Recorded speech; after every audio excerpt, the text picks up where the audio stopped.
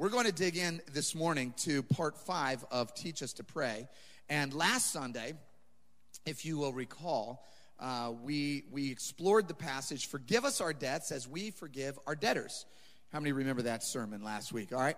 So we learned about the twofold act of repentance, the twofold act of forgiveness, rather, which is number 1, repentance. Father, forgive me for what I've done. And number 2, release. Father, I forgive those who have done wrong to me.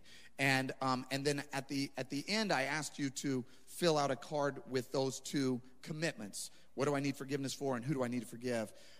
Let me just show you. Some of you have already watched this because I emailed it to you like I promised I would. But let me just quickly show you this short video about what it looks like when we receive and give forgiveness. Let's see this video. Hey family, Pastor Brent here.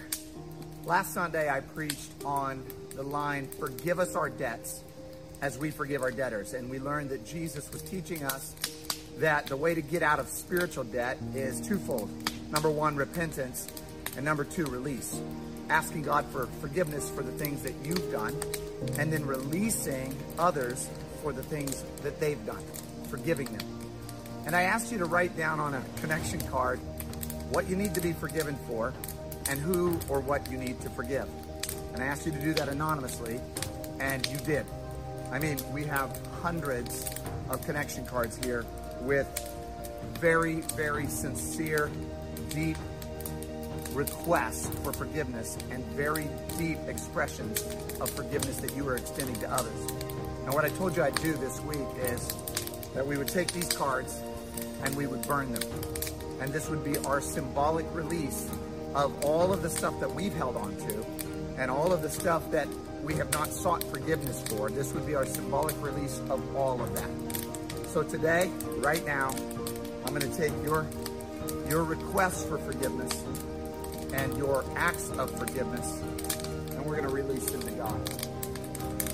And as these cards go up in smoke, my prayer for each and every one of you is that you would experience the freedom that comes from being forgiven by God, and the freedom that comes from forgiving others for the wrongs that they have done to you. We said that unforgiveness is like spiritual hoarding. Right now, we're getting rid of all of the bitterness, all of the anger, all of the shame, all of the fear, all of the anxiety, all of the pain of the harms that were done to us and the harm that we caused to others and to God's heart. We're sending them to heaven and letting God's justice reign supreme. We're letting God's wrath and God's justice take care of the wrongs that were done to us, and we're letting God's mercy, God's grace, and the blood of Jesus forgive us for the wrongs that we have done. So my prayer for you this week is that you will experience that freedom in full effect, that you will just experience the freedom that comes through forgiveness. I can't wait to see you this Sunday as we explore the next line. Lead us not into temptation, but deliver us from evil. See you Sunday.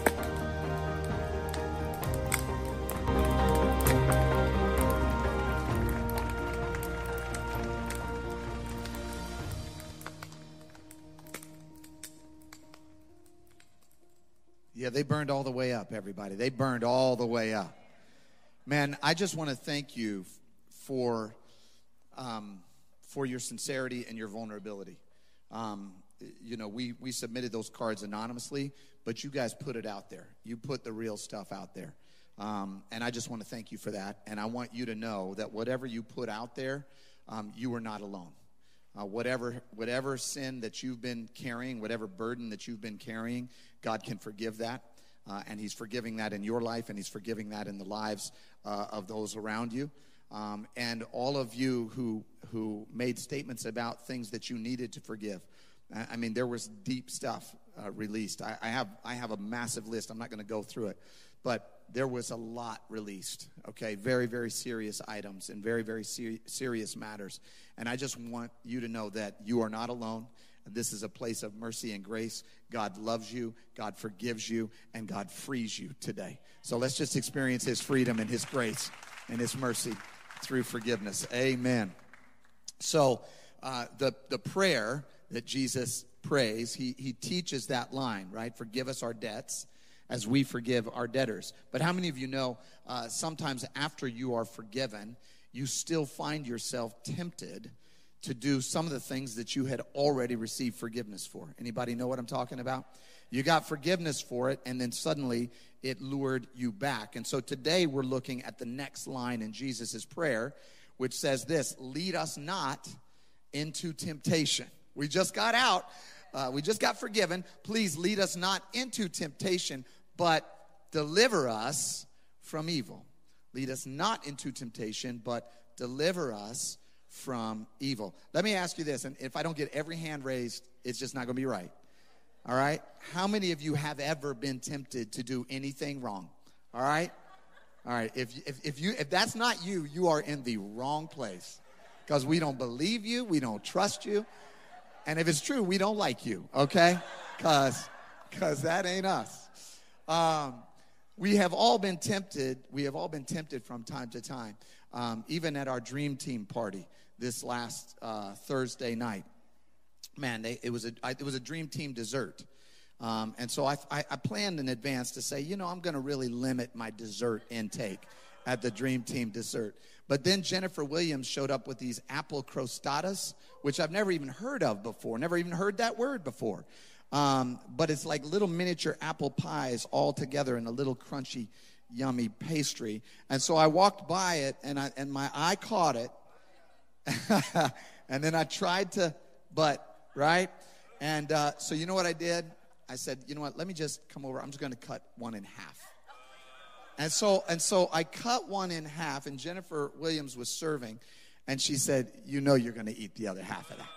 I said, no, I'm just going to eat half. And I ate my little half with my little ice cream. Amen. And then I went back and got the other half. It was so good. So good. Temptation is hard to avoid. I'm going to show you one more really quick video just to get this in your mind, what temptation looks like. Maybe you can recognize this. Look at me. You can have fruit snacks, but you can't have them right now, okay? You gotta wait. You gotta wait until mommy and daddy come back, okay? You can't eat these yet. You gotta wait until we come back. I'm gonna leave them right here. Don't touch them. Wait, okay? We're gonna come back. Don't eat them yet. Don't eat them. We'll be right back. We just gotta go get something. Just wait a second.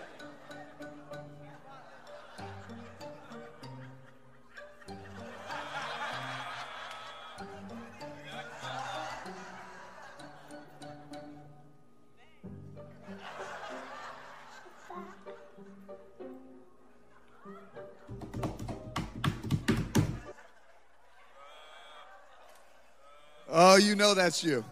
That's you. Oh, I could watch that 20 times because there's so much going on. Like, the little guy on the right is like, and he's like, yeah. And then he does it, and they're like, yeah, woo! So today, what I want to teach for the next few moments is on the subject, lead us not into temptation. We can find it on our own. Come on, somebody. We can find it on our own. Let me just give you, kind of preface this with what I'm calling temptation, right? This is my definition that I'm working with today. The definition that I'm working with is this: temptation is the desire for a short-term pleasure over long-term objectives, right? Temptation is when you have a long-term objective, you want to accomplish something, but there's a short-term pleasure, and the desire to engage in that short-term pleasure to the detriment of the long-term goal or objective is what we are calling temptation. And when you look through the scripture, there are many instances where people were tempted by this or that, but there are two major instances.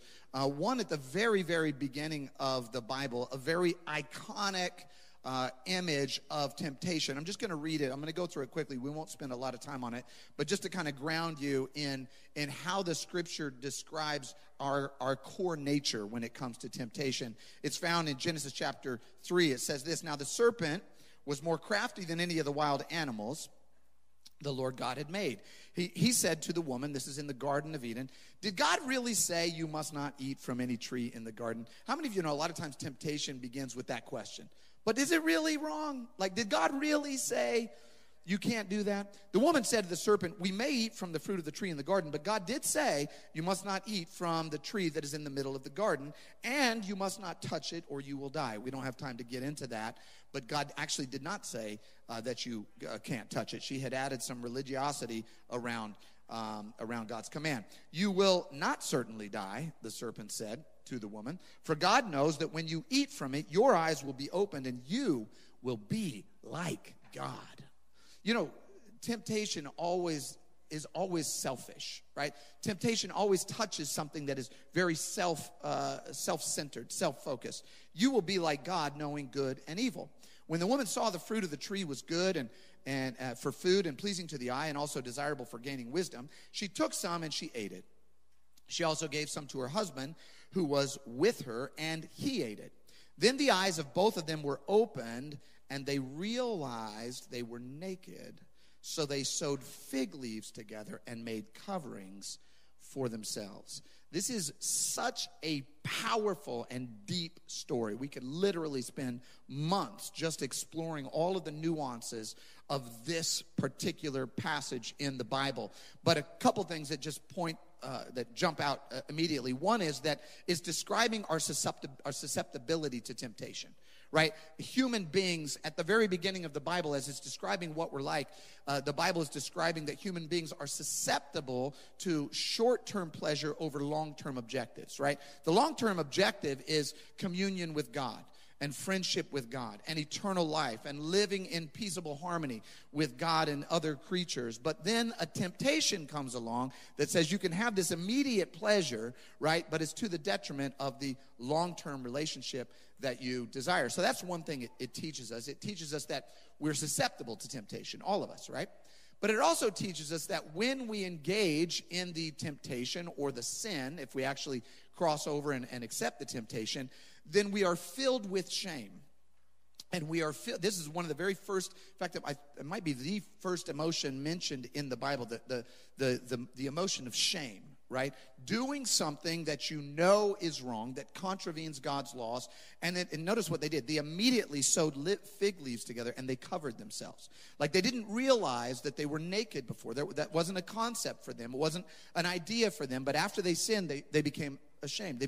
They began to understand their own vulnerability, their own weakness, their own susceptibility, their own inability to do what God had called them to do. And so they covered themselves. And this is what happens to us when we sin. We are tempted, and the scripture says that temptation then leads to sin, and then sin leads to death, and we become full of shame, and we hide and we cover ourselves. The great writer Oscar Wilde put it like this. He said, I can resist anything but temptation, right? It's that reality that you're trying to do right. You want to do the right thing, but this temptation comes along and it just attracts you and draws you. The Apostle Paul wrote about it in the book of Romans, and I love how candid he is in this passage. And I've read this before, but I'll read it quickly. He says, I don't understand what I do. Can somebody relate just to that line? Like, I don't understand why I did that. Why did I do that? That was dumb. I should not have done that. I don't understand what I do. For what I want to do, I do not do, but what I hate, I do. Right? I have the desire to do what is good, but I cannot carry it out. For I do not do the good that I want to do, but the evil that I do not want to do. This is what I keep on doing. Although I want to do good, evil is right there with me.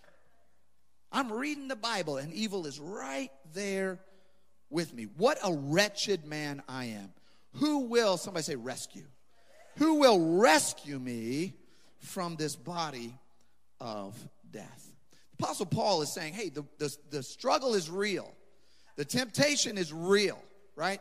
From the beginning of humanity, through all humanity, and even unto this day, everybody who's seeking to follow Jesus will be faced with temptation, and they'll have the choice. Do I resist? Do I abstain? Or do I engage in the temptation? The Apostle Paul says, man, I need help. I need deliverance. I need some divine assistance to get through this temptation. Now, a lot of people have been talking to me, emailing, texting about this series. And one of the lines, this line that we're studying today, is one of the lines that they're most interested in. And the question that they ask is, why would I pray, lead me not into temptation? Lead us not into temptation. Why would we pray that? Is God susceptible to leading us into temptation? Or are we needing to ask God, please don't draw me into sin, right? And because that's kind of how the phrase sounds, lead us not into temptation, makes it seem like God was about to lead us into temptation, and we're going, no, please don't do that, right? But this is what the Apostle Paul says about whether or not God leads us into temptation and into sin. The scripture says this, and I think this is in James. James chapter 1. When you and I are tempted, no one should say, God is tempting me. For God cannot be tempted by evil, nor does he tempt anyone. But each person, here's where your temptation lies. I'll unlock the secret. Each person is tempted when they are dragged away by what? Their own evil desire and enticed. It's your own heart that is dragging you into temptation. Then after desire has conceived, it gives birth to sin. And sin, when it is full grown, gives birth to death.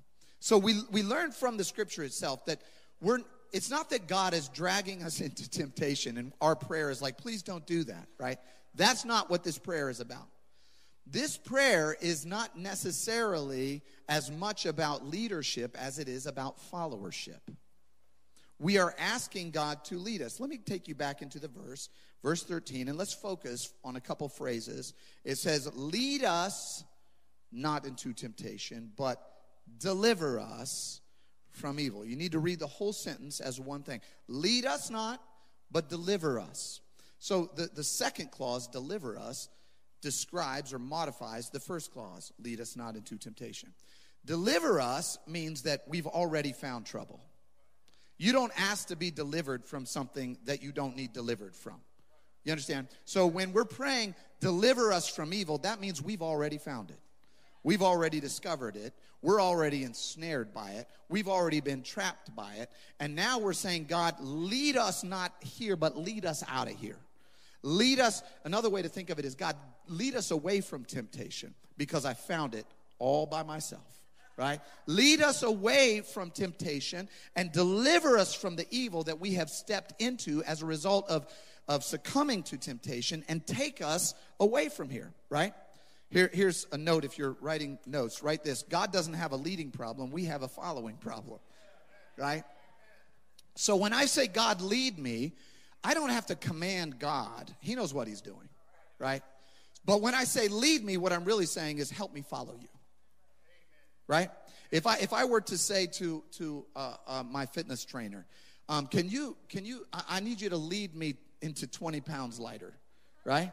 And he said, okay, I can do that. You got to lay off on the hot Cheetos and the Emos pizza and the apple crostadas, and you need some lean and green, okay?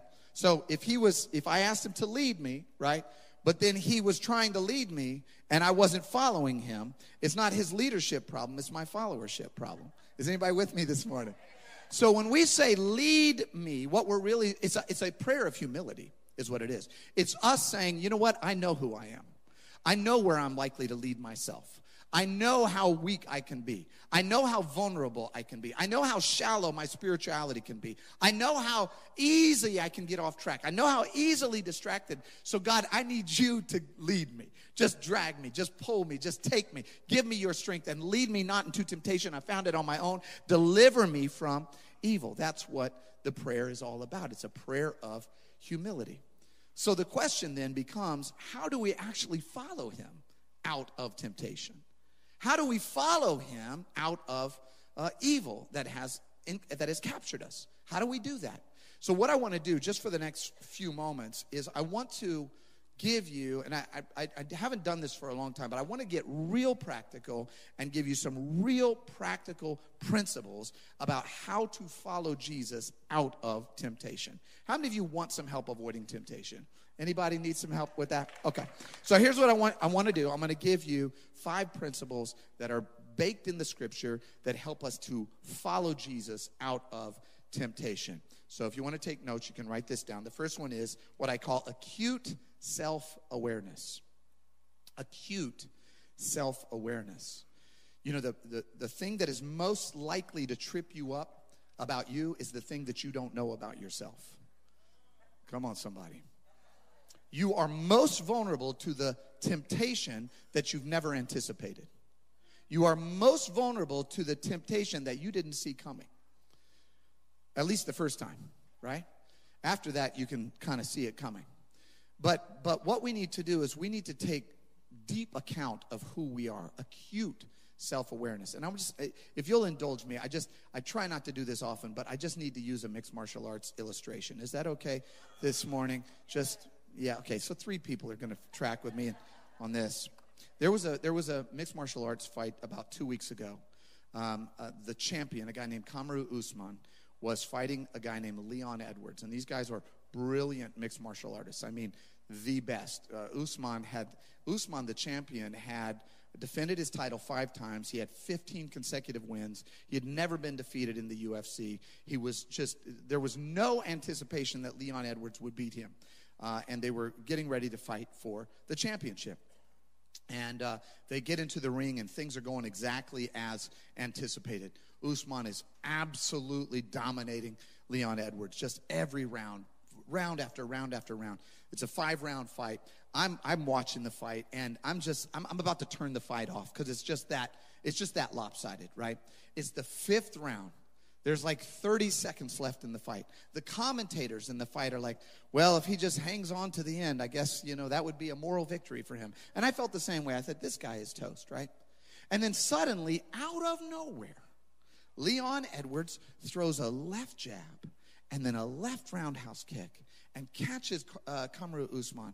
And Usman goes down. There he is. That's Usman going down. That's Leon Edwards winning the fight. Now, right afterwards, everybody said, you know what, that was just a lucky kick, right? It was just lucky because he had been getting beat the whole fight, and he just, threw this lucky kick, and he got the guy and knocked him out, right? But a few days after the fight, and you can take that image down so we're not watching the guys fight a few days after the fight, some footage came out. And the footage showed Leon Edwards' coach saying to Leon Edwards, hey, I found a weakness in Kamaru Usman. He said, Kamaru Usman, when you throw a left jab, Kamaru Usman ducks to the right. So if you throw a left jab and then a left kick, he might just duck right into your kick. And you see Leon Edwards drilling that move over and over and over again before the fight.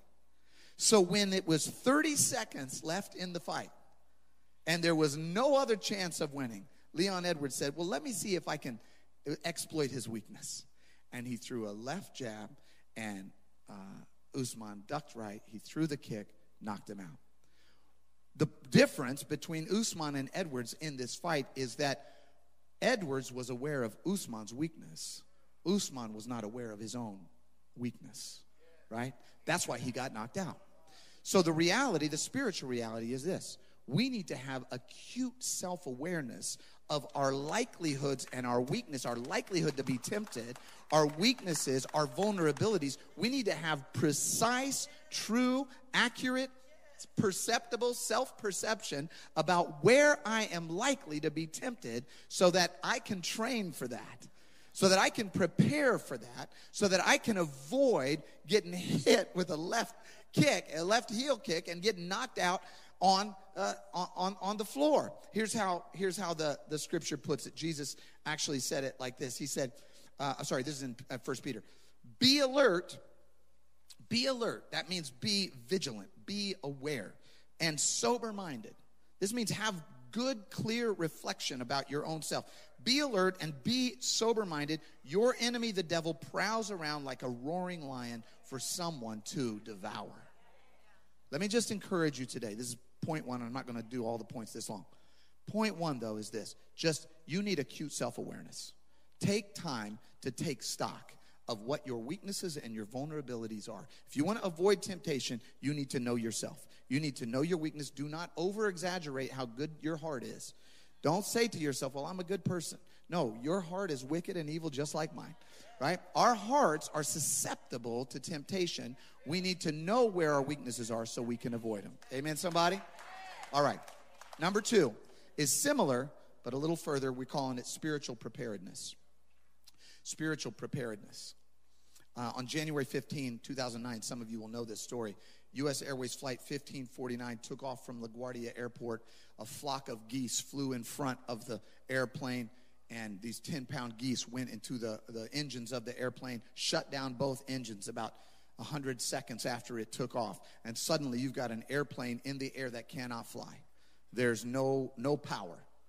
And so within moments, the pilot looked at everything and tried to figure out what to do. He couldn't get back to LaGuardia. It was too far away, couldn't get to New Jersey. And some of you remember the news story. He landed that plane on the Hudson River, right there in New York, right on the Hudson River. And the media was quick to say, man, this is a miracle on the Hudson, right? It's a miracle that this happened. And it felt like a miracle because it's just so crazy. There were 155 people on the plane. Nobody died.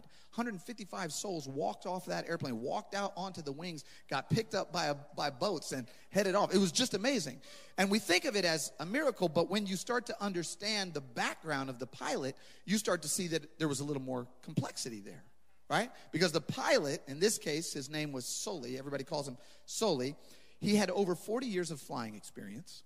He got his pilot's license at 14 years of age.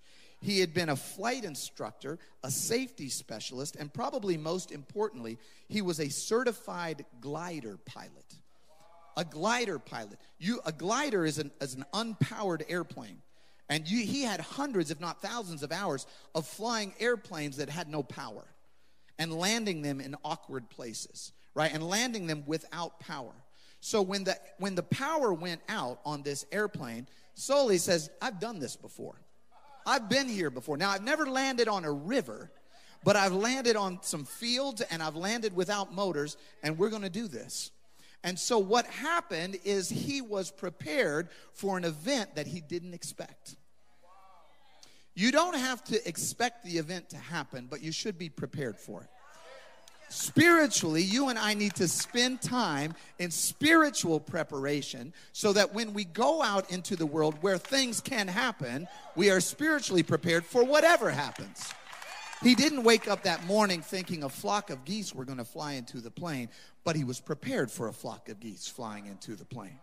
Here's how he put it when he described his own experience. He said this.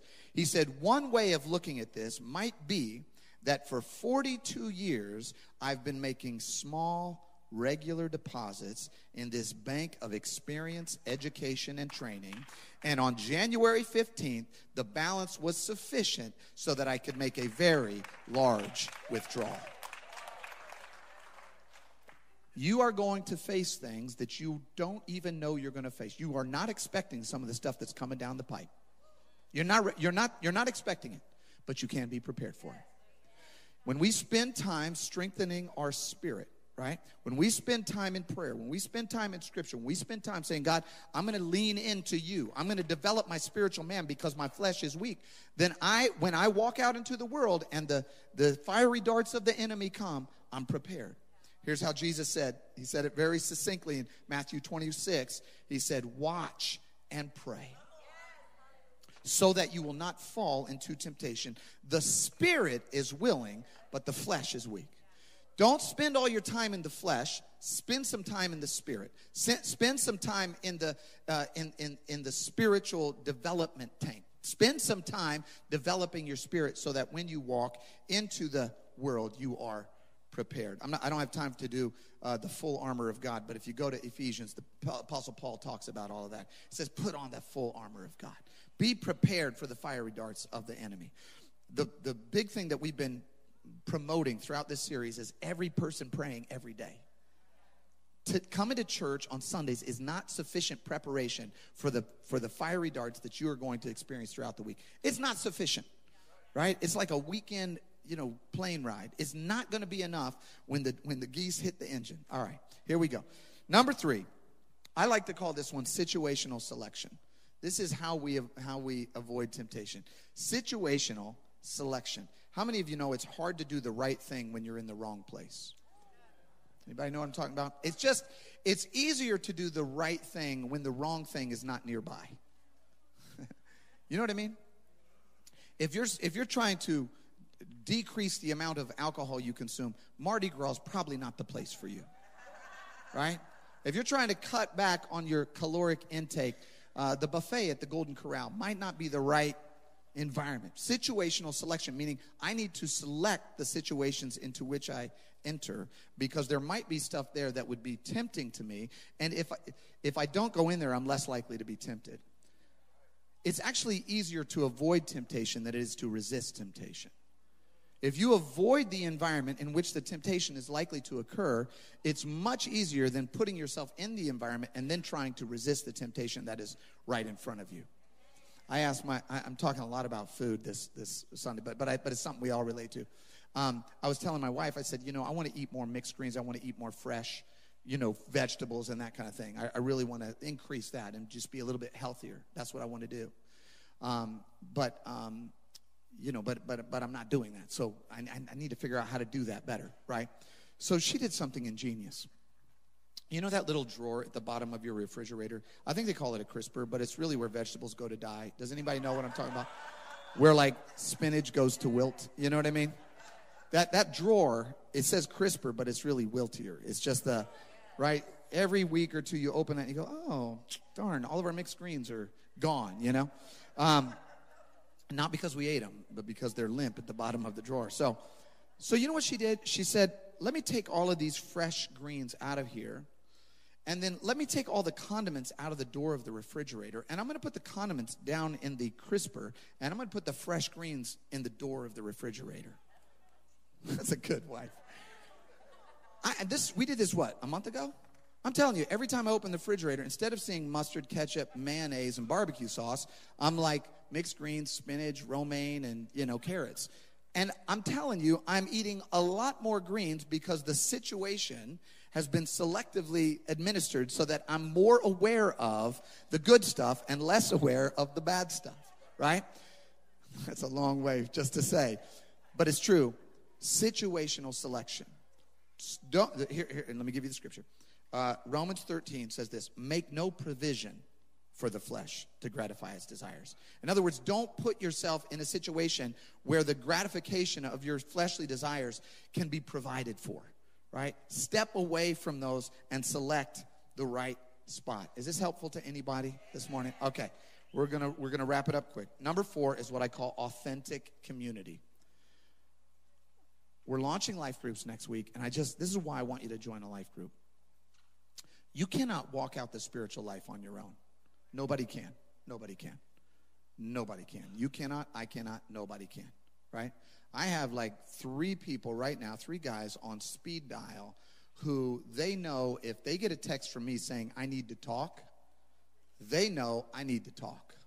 They're going to hit me back right now because they know that I'm reaching out because I'm facing something that I need some brotherhood around. I need some brothers, some Christian brothers to come around and go, okay, let's talk about this, right? And it's reciprocal. So if I get a text from any of those 3 guys that says, I need to talk, I'm going to stop whatever I'm doing. I'm going to pick up the phone. I'm going to call them because I know they're facing something that they can't really face on their own. And they need somebody to encourage them and help walk them through that. The reality is this: we are not made to be alone. It is not good for us to be alone. We need to be in Christian community. We are a body. And whenever we try to isolate ourselves and walk out our life by ourselves, we will face temptations that we cannot face on our own. And we need authentic community to come around us, to strengthen us, to support us, to pick us up when we failed, and help us walk down the path. So I just want to encourage you, get in spiritual community. Here's how the scripture puts it. James says this: confess your sins to each other and pray for each other so that you may be healed. Healed means you don't keep going back and doing it again. Healed means your soul gets healed up. It might take a while, but healed means, you know what, I'm able to overcome that. And it comes through two means, confession and prayer. Right? I'm struggling with this. Can you help me with this? Yeah, let's pray, brother. Let's talk. Right? So authentic community is vital for avoiding temptation. The question I want you to ask yourself is, who is your crew? Who is your crew? Who's on your speed dial? Who can you call and say, I need your help? Because if you don't have somebody, you got to get somebody. Preferably more than one. Okay, here's the last one. I'm going to close with this. The last principle is this, what I call divine reliance. And this is ultimately this is at the bottom of, this is at the base of all of it. This is the supporting structure for everything. I said at the beginning of the sermon that there were these two iconic moments of temptation. The one at the beginning, when Adam and Eve were in the garden, and then the other at the beginning of Jesus' ministry, the beginning of the New Testament, when the scripture says that Jesus was taken out into the desert to be tempted by the devil.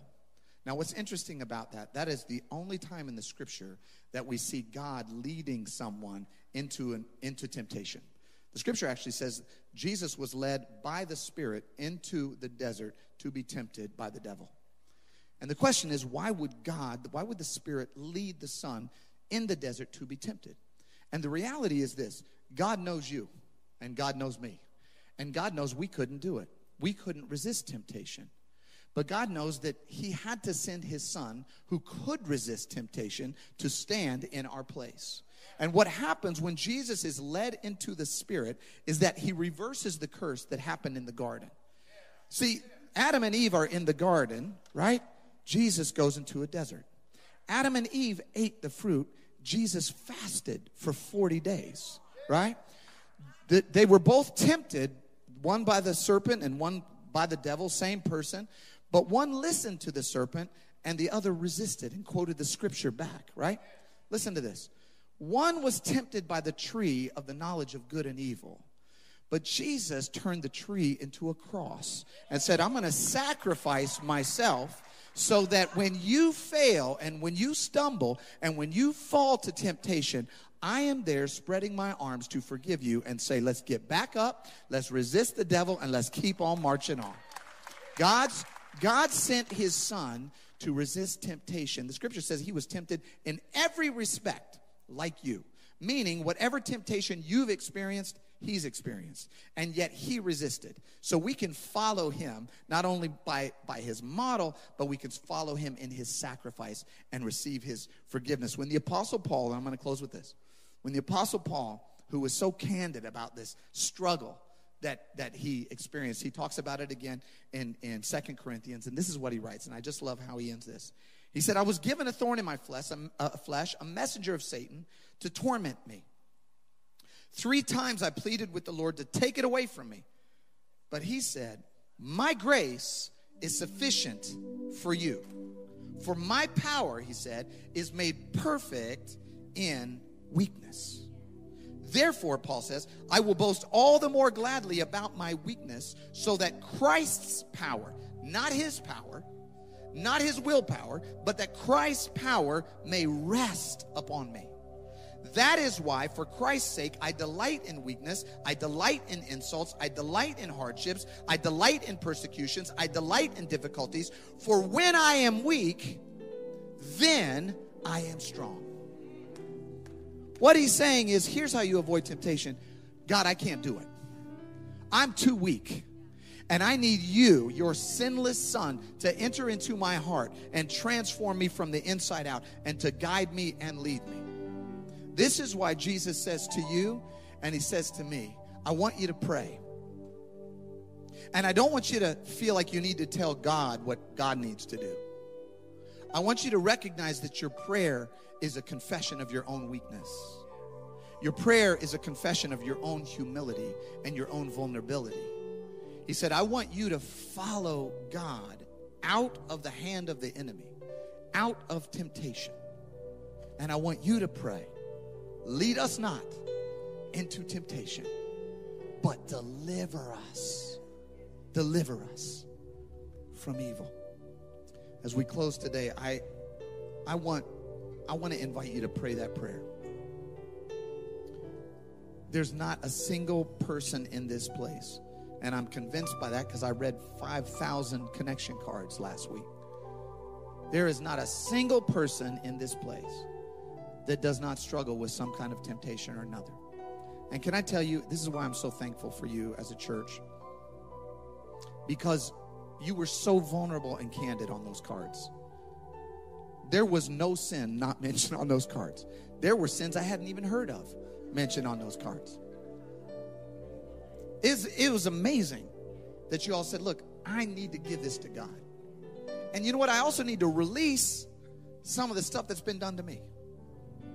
And you listed all of that stuff too. And I just want you to know that when you do that, your weakness is the door of access for God's power to enter into your heart. And so today, I want us, as we close, I just want us to open our hearts, and I want us to pray. If you're a person who is not a person of faith, and you're not a believer, you're not a follower of Jesus, and I don't expect that everybody here is. My hope is that not everybody here is, that there are a number of you that are here that are just going, let me think about this, right? I want to invite you to become a follower of Jesus, because you know and I know that you can't overcome and override the temptation that you're experiencing on your own, because you've already tried. In fact, that's probably why you're here, because you keep trying and it's not working. And you keep trying different techniques and it's not working. And at some point you need to go, man, I need God. I need God. I just need to humble myself and recognize that I am in need of a Savior and a deliverer. I want to invite you to pray with me as I pray. And those of you who are believers, you have been forgiven and you have forgiven others, and yet you see temptation right out on the horizon. You're trying to do good, and like Paul, the evil is right there. I want to invite you to invite God to give you the power to overcome temptation, to follow him out of temptation and into deliverance. Let's pray together. Father, we love you so much. Your word is so rich and spiritually nourishing. It is so powerful. It cuts so deep. But it heals us and it cleanses us and it fills us with power. And I just thank you for every person here who doesn't believe in you. And I pray that they would open their hearts and receive you. I pray that you would draw them right now by the power of your Spirit, that they would come and be a follower of you and be baptized in the water of forgiveness and receive your Spirit. I just pray for them right now. And I pray, Lord God, for those of us who are believers, but who still from time to time walk in the flesh, not in the Spirit. And we need to get back to walking deeply in the Spirit, being aware of our own weaknesses and being prepared spiritually and avoiding those spaces that don't bring glory to you, and opening our hearts to community and opening our souls to your divine power. I just pray for each and every one of us, Lord God, that we would follow you today, and that indeed you would lead us out of temptation and deliver us from evil. We love you, we honor you, we thank you, and we praise you. In Jesus' name we pray. And everybody said, amen, amen, amen.